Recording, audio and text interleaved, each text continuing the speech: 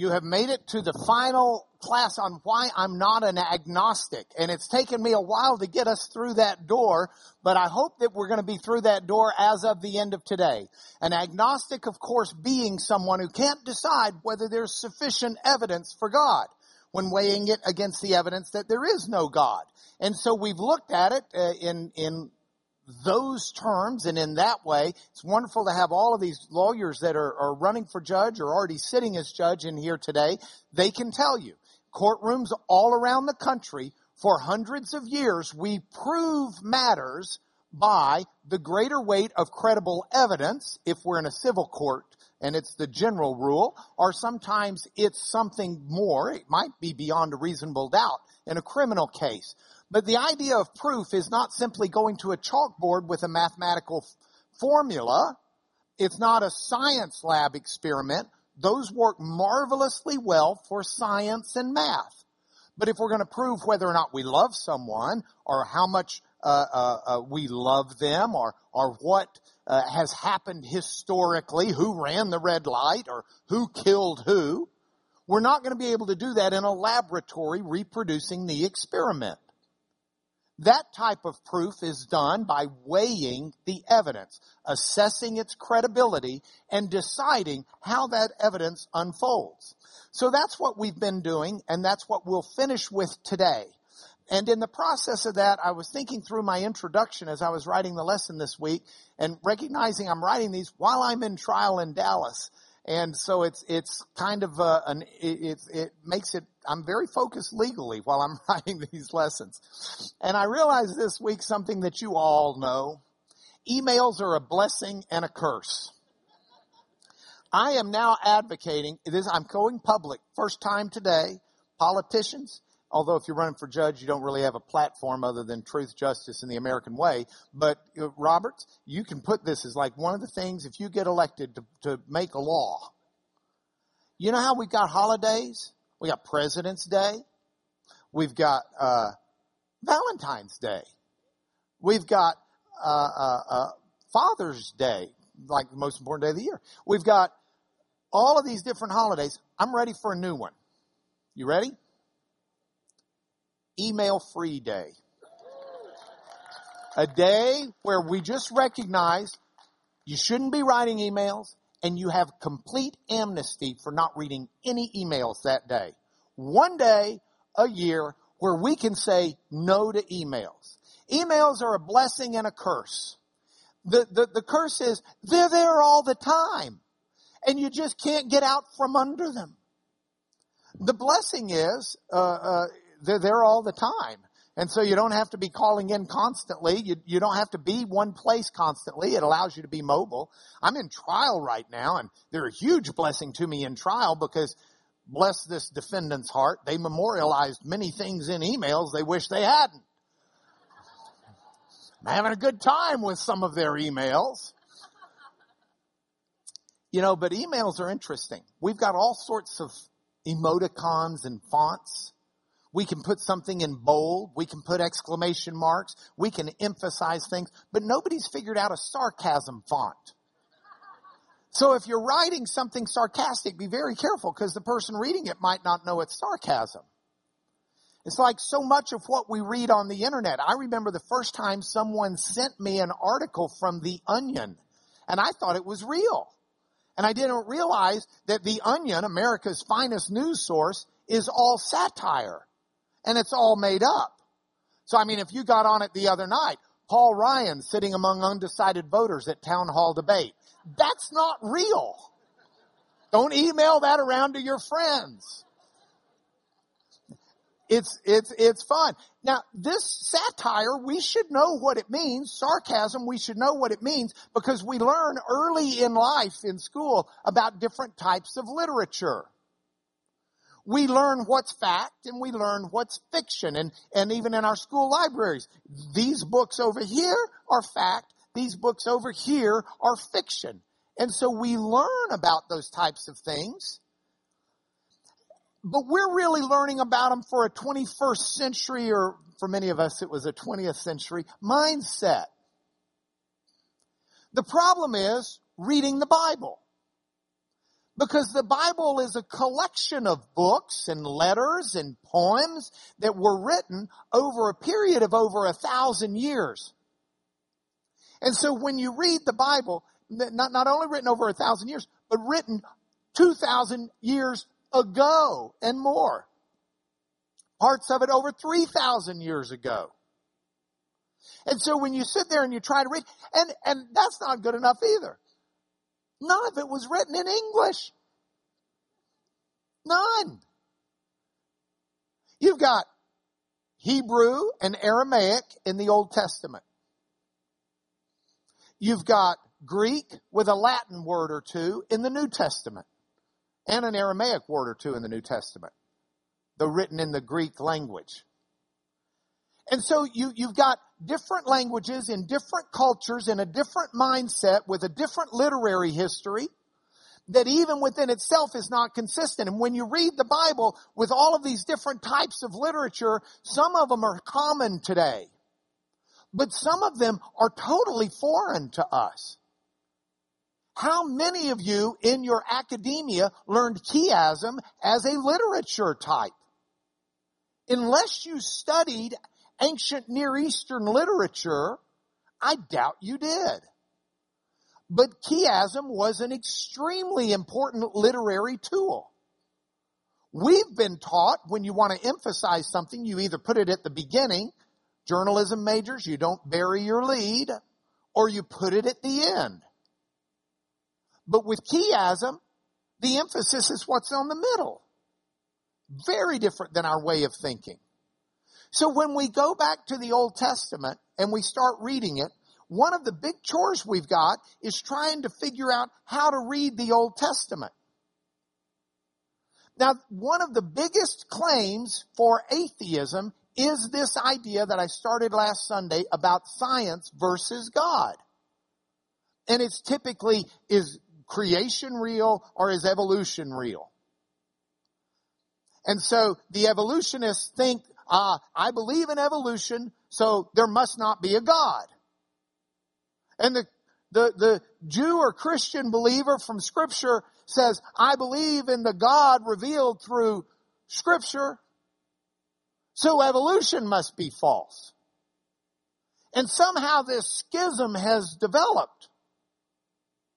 And my suggestion to you this morning is that's a false schism.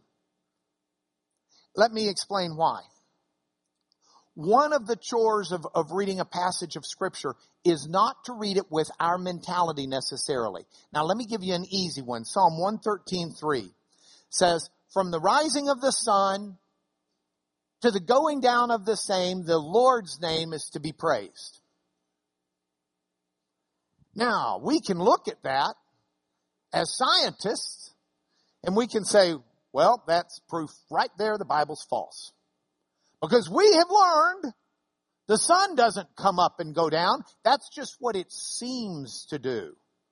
But we know in our great cosmic knowledge that the sun is staying in the same place, the earth is rotating. So it's when the earth spins around toward the sun till the earth spins away from the sun, the name of the Lord is to be praised. Well, if we are so pedantic, you look that word up, it fits. If we are so pedantic that we believe that and we're going to look at the Scripture, then heavens, we've lost the beauty of what's being said there. Because that passage is not written to give us scientific insight into the fact that the sun is in some chariot or something that comes up from the east and goes down in the west. That passage is just making a reference to language we still use today. That for all appearances, what the psalmist is saying is, from the time your day starts till the time your day ends, praise God. Praise the name of the Lord. So how do we do this? So this claim, I don't believe in God because in the science versus God debate, science should win. I think it's a false claim. I'm putting it in legal terms for our lawyers here this morning. Is it God versus science where that plaintiff's original complaint's going to say, comes now plaintiff God and files this petition against the defendant science? Or shouldn't it be, as I would suggest to you, God and science are on the same side against bad theology and bad reading of the Bible? Comes now plaintiffs, God and science, and file this petition against bad theology and bad Bible reading. I think that's what we have. So when we're weighing this evidence for God against God, and we're trying to assess it, here's what we've gone over the last 8 weeks. Why is there objective right and wrong? Why is there beauty? Why is justice and fair so important to us? Why is there a basis for dignity and honor? Why do we uniquely value humanity? Why is there meaning and significance in life? Why do my actions fail to meet my standards? Positive perceptions that I think argue, with one exception that I just think is a wash, I think argue for the existence of God powerfully. The realities that we experience that only make sense if there is the Jewish Christian God. And then we looked at the negative perceptions. Why is there suffering if there's a good and powerful God? Why can't we see him? Why is he not showing up? Why don't we introduce him on a Sunday so you can go up and ask him your questions? Why do so many of my prayers seem unanswered? And then what we're dealing with right now, how does God mesh with science and making sense of the cosmos? Those are the issues. And so as we finish this, I've already talked about the issues that to me seem to make sense and seem to tilt the scales, not just strongly, but very strongly in favor of evidence for God. So strongly that I just can't, I can't walk away from it. I don't have enough faith to be an atheist. I just can't turn my head against that weighty evidence. So how does God mesh with science and make sense of the cosmos? Where does that sit in the scales? Last week I talked to you about the importance of context for reading the creation story in Genesis. And I want to do that again today. I want to talk about what the Bible is not. The Bible's not a 21st century novel. It's not a modern textbook. It's not a doctoral dissertation.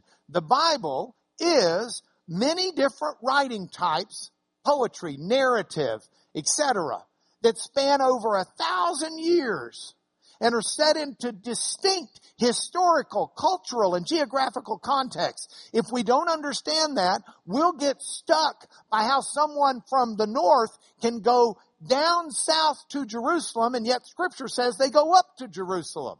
We're like, oh, that's wrong. But if we understand geography, we know Jerusalem's on a hill. Doesn't matter where you're coming from. You're going up to Jerusalem. Geography is important. The historical context is important. If we don't consider the historical, linguistic, and there's a missing comma, and cultural context of each portion of the writing, then we're not going to make sense of it where it was originally written. We've got a positive and a negative here for our day and age. See, the Bible was written in the context and to a specific culture and a specific time. We read it today, and the challenge is to understand that culture and context so we can then interpret it in light of where we are today and what we know today. The blessing, though, is where we are today is an information-rich world. This is why projects like the Museum of the Bible are so very important.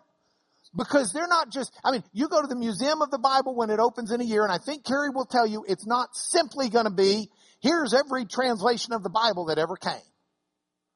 It's got so many other artifacts and so many other documents and manuscripts that help inform us of the culture, of the societies that have produced these scriptures. So with all of that in mind, let's get to this morning. What does Genesis say about science? Creation or evolution? Well, it depends, Miss Carolyn, on how you read it. It depends on how you read it. Let me make a suggestion to you. We're going to look at Genesis 1:1 through 2:3. It is the first creation account that has the 7 days of creation. Starting with Genesis 2:4, you have, maybe it's a microscope that zooms in on the creation. Some people believe it to be a second creation account. I'm not, that fuss is a good fuss to look at, and I've given you a lot more information in your handout today than I've got time to present. But I want to zoom in on the first part. Genesis 1 through 2:3. In the beginning, God created the heavens and the earth. Are we okay? Okay, good. Cool. Don't want to get arrested. In the beginning, God created the heavens and the earth. This section of Scripture reads very differently than that next creation about how God makes Adam and Eve starting in 2:4. It's kind of an exalted prose. It's got some poetic repetition. Over and over and over it'll say, and God said, and God said, and God said. And there was evening, and there was morning, and there was evening, and there was morning, and there was evening, and there was morning. And it was good, and it was good, and it was good, and it was good. There's a poetic repetition. Hebrew poetry was fond of repetition. It's got a unique internal structure to it. How many of you are alive in the 21st century? Most of you. It's a good sign. If your neighbor did not raise their hand, get someone that knows CPR on them now. Because they were alive when they came in here. If we're alive in the 21st century and we are part of Western civilization, which most of us are, maybe not all, by that I mean we've come out of Western civilization as opposed to an Eastern civilization mindset. We tend to read something like Genesis 1 and say, okay, day 1, and then day 2, and then day 3. Well, this is pretty simple. It's as simple as 1, 2, 3. And we don't say ready, fire, aim. We say ready, aim, fire. 1, 2, 3. You get counted off in kindergarten. If you say 1, 3, 2, 4, 7, 9, 8, you got to be able to put them in order. That's a very Western mindset. That's not an Eastern mindset. There's a unique internal structure to those first chapter of Genesis, and we're not reading it fairly if we don't recognize what it is before we decide how we're going to understand it. Let me show you what it says. In the beginning, God created the heavens and the earth. Bareshit bara Elohim et hashamayim va'et ha'eretz. Va'ha'eretz, and the earth. Tohu vabohum. It was void. It was without form. The earth, God creates it, and He creates it without form and void. Now, you might be thinking, what? That's a good thing to think. Because what happens is, God then, in the account of the first chapter of Genesis, spends 3 days forming that which had no form. Then 3 days filling that which He has formed, but had no filling. Think of it this way. If you've never been to the potter's wheel and seen Catherine or someone form a pot, you take a lump of clay and you form it. It takes form. But you can form the vase, and the vase isn't finished for yours and my house until you fill it with some flowers or whatever you're going to put in it.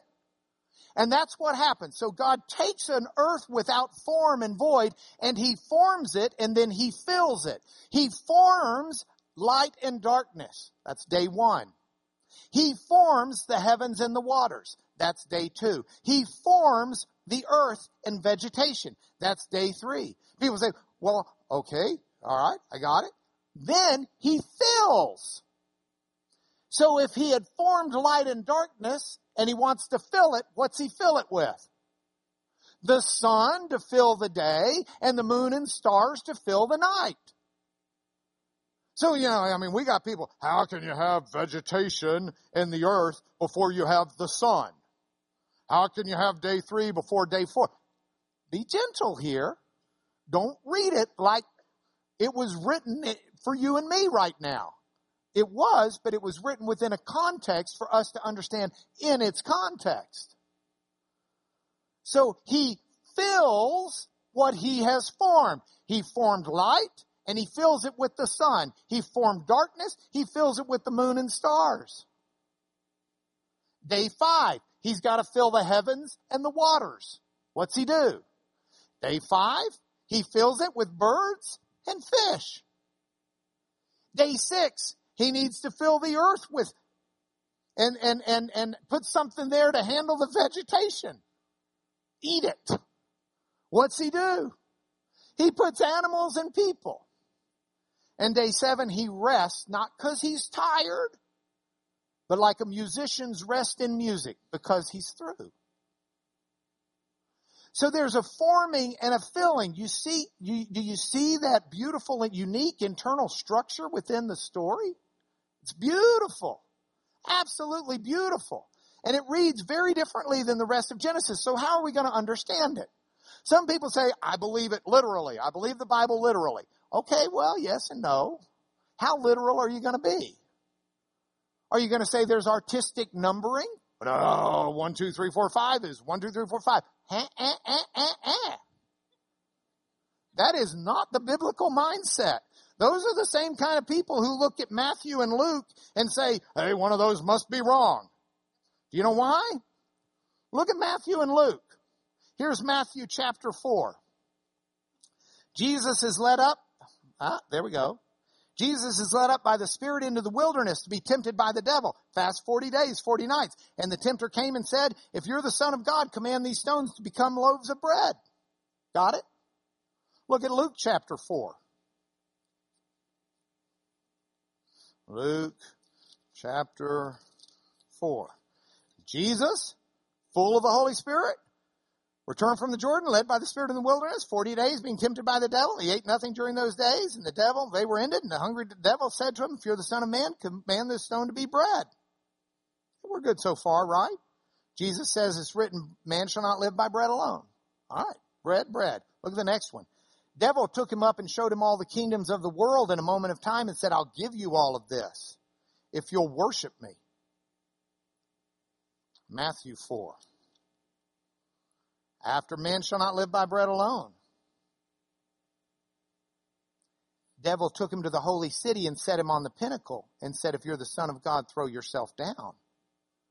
He doesn't offer him all the kingdoms until next. Luke? What about that pinnacle? Luke's got him offering the kingdoms, and then he goes to the pinnacle of the temple. They switched the order. Now you want to look at it and say, well, one of them's got to be wrong. It only happened in one order. No, don't read it like us. They switched it on purpose. They're driving home themes and points. They're driving home a message. They're not trying to give you a chronology timeline. You'll find the gospel writers change the orders of things a lot to fit their message. It's not because they're inaccurate or poor historians. They're not writing a timeline. They're explaining a message, and when they change order or put an order into place, it's for the purpose of the message. So some will say, yes, it's literal. Oh, look, I've got some people who say God spoke Hebrew. Because it says, and God said, let there be light. And it's got Hebrew words there. So if God said it, he must have been speaking Hebrew. Well, don't go there. I'm going to be literal. No. You can believe the Bible means literally what God wants it to mean without thinking the sun must rise and set. So some will say, I want it to be literal, but I'm going to take it as artistic numbering. Some will say, I'm literal, but when he talks about a day, he means an age, like the day of King David. The Hebrew word yom, that means day, it also means age. It means time period. It means a segment. So you might say it's literal. But if so, how literal? Or there's another way you can read it. You can read it allegorically. You say, no. I want to tell you, for a period of time in early Christianity, the concept was anybody can write history. If Scripture is produced by God, it's got to have some authenticity beyond simple writing. Hence the allegorical understanding as well. And Philo, within the Jewish tradition, Philo of Alexandria in the first century, big on allegory. Origen and the Alexandrian Christian school of thought in the first few centuries, big on an allegorical interpretation. They would laugh at what we debate today. So is it a poetic picture? Is that what it is? Who knows? A third way to read it, and I got to tell you, this is my way. Save the best for last, which is always a mistake because I don't have enough time for it, is historical context. Read it within the historical concept.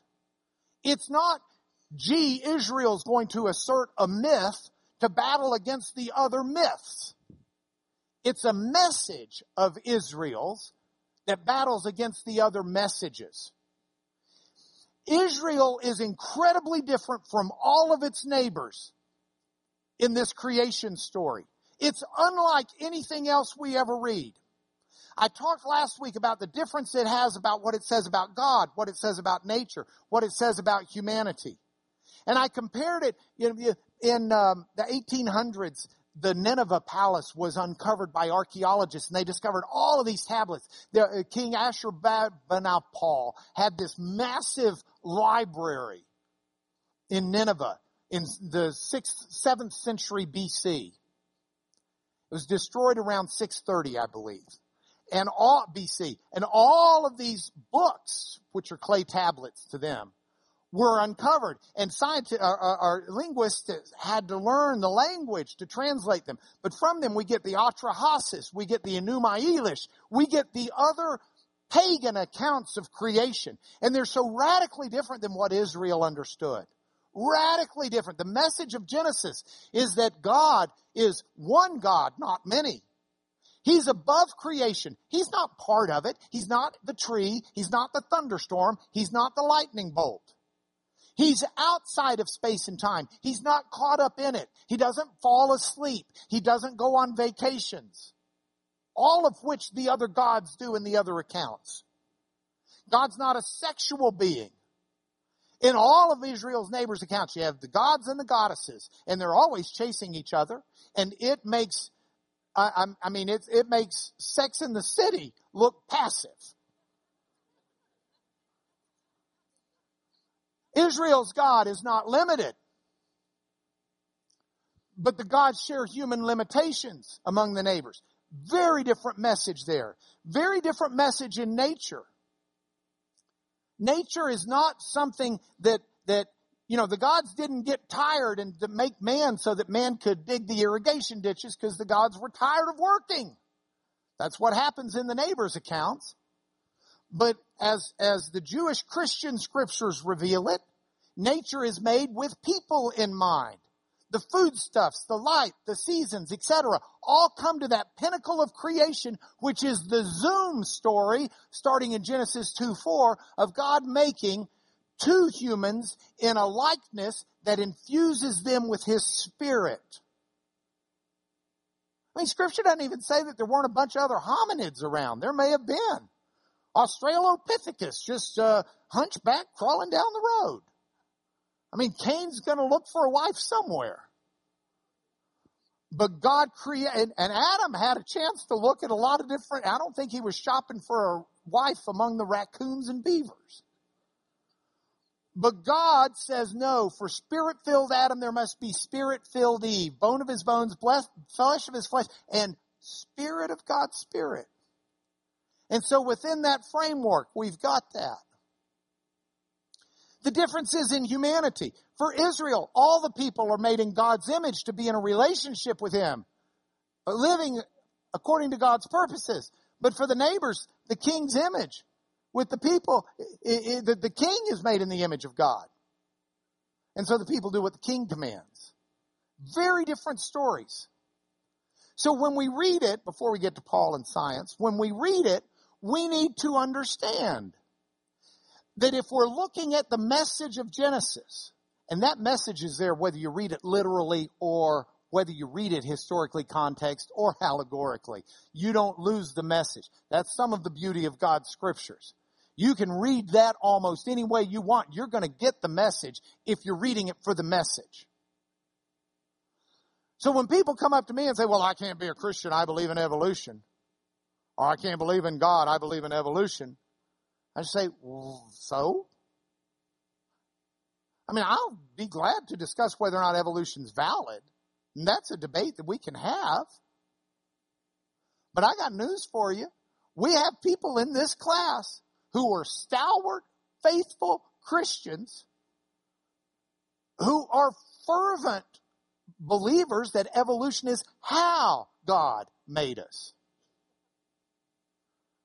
Genesis tells us why. This morning, my wife came in to me, my sweet Becky, as I'm sitting there putting together the PowerPoint. She says, can I get you some tea? Can I get you some breakfast? And I said, sure, I'd love some tea. And then I changed. I said, better yet, a Diet Dr. Pepper. But the analogy works better with tea, so let's stay with tea. So I'd love tea, please.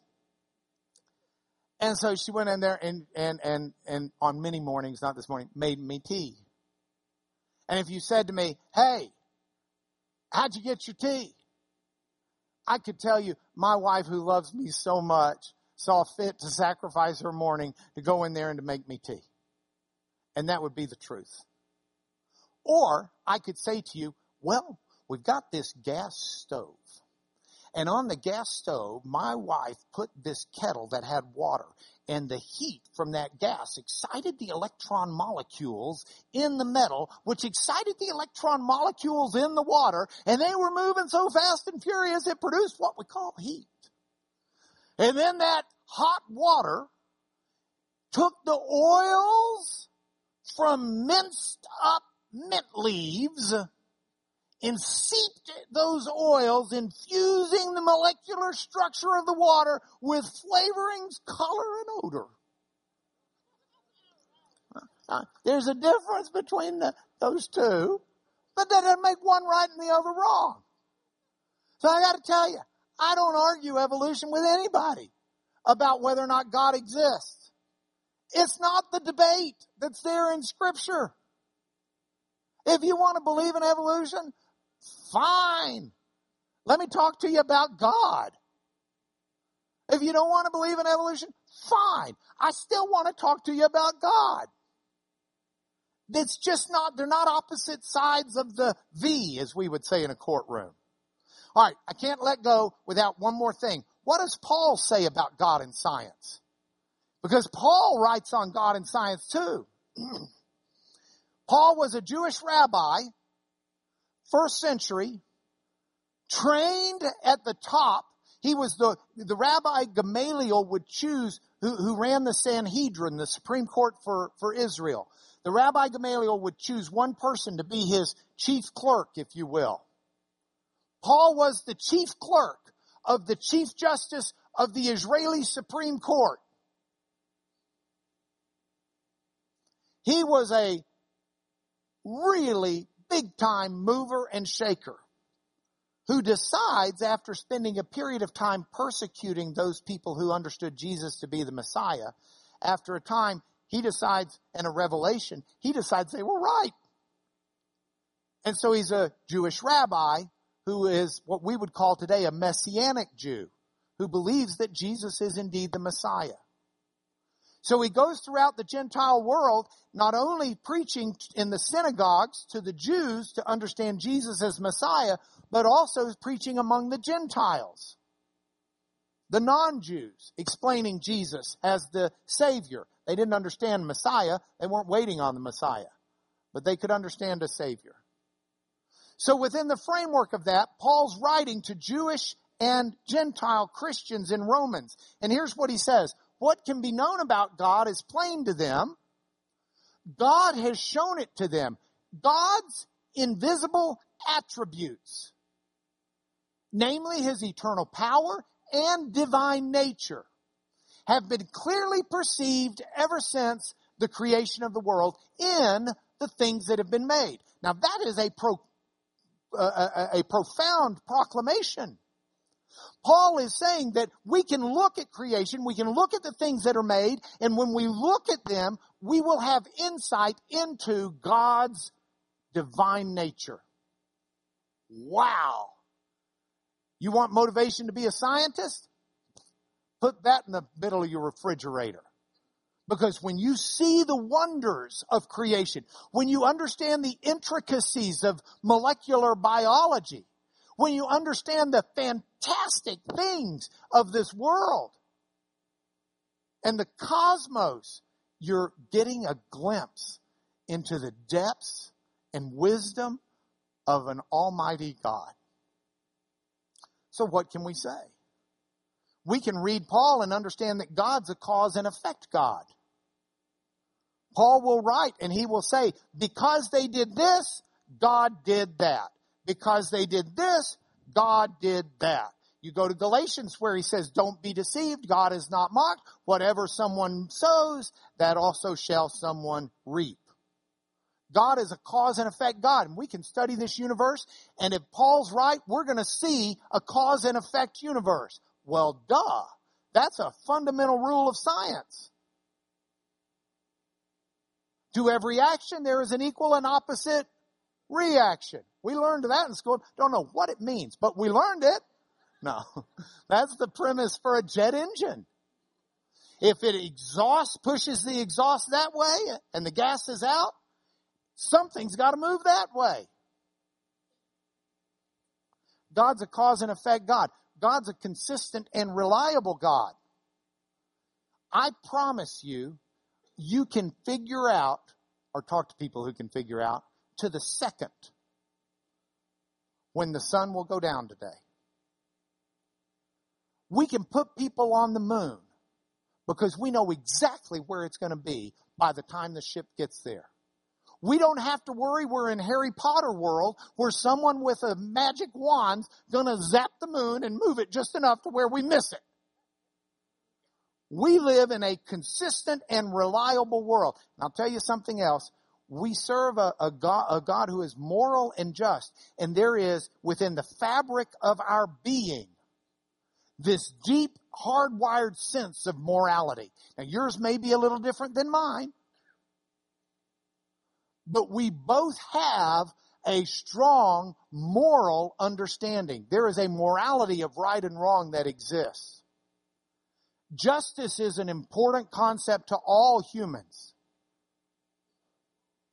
I told you before, a 4-year-old learns to say, that's not fair, because they think fair is right. We're hardwired that way because God is moral and just. We see it in the world around us. So I put all of this stuff in the evidence, and I weigh it all, and I just can't find the evidence going any other way than that there is a God, especially as set forward in the Jewish and Christian scriptures. So with that, let me give you your points for home and we're done. In the beginning, God. Bareshit bara Elohim. In the beginning, God. Tremendous. John will make a play off of that in his gospel. In the beginning, NRK, hein ho logos. In the beginning was the Word. And the Word was with God, and the Word was God. God is at the start of everything. He needs to be first and foremost for you and me too. He's got to be at the start of not just every day, not just every night, but every minute, every chore, everything we do. Everything we do, we need to have God at the beginning. We need to see God as the creative source behind all of it. Point for home too. And God said, let there be light. And God said. And God said. And God said. And every time God says, it came to be. God still has a word for you and me. God's got something for you to hear. He's got a message. And I want my ears to be cleaned out. I don't want my pride. I don't want my busyness. I don't want my desires. I don't want my lack of discipline to get in the way of hearing what God has to say to me. Because that's what I want. That's God being first and foremost. And I know when God speaks it and it comes to be that it is good. To which I can only say as He does that in our lives, my life, thank you, God. So that's why I'm not an agnostic. And next week, I want to tell you why I'm not a Muslim. So I look forward to that. Can I bless you real quick before we go? May the Lord bless you and keep you and lift His countenance upon you and give you peace. I pray this in the name of Jesus. Amen.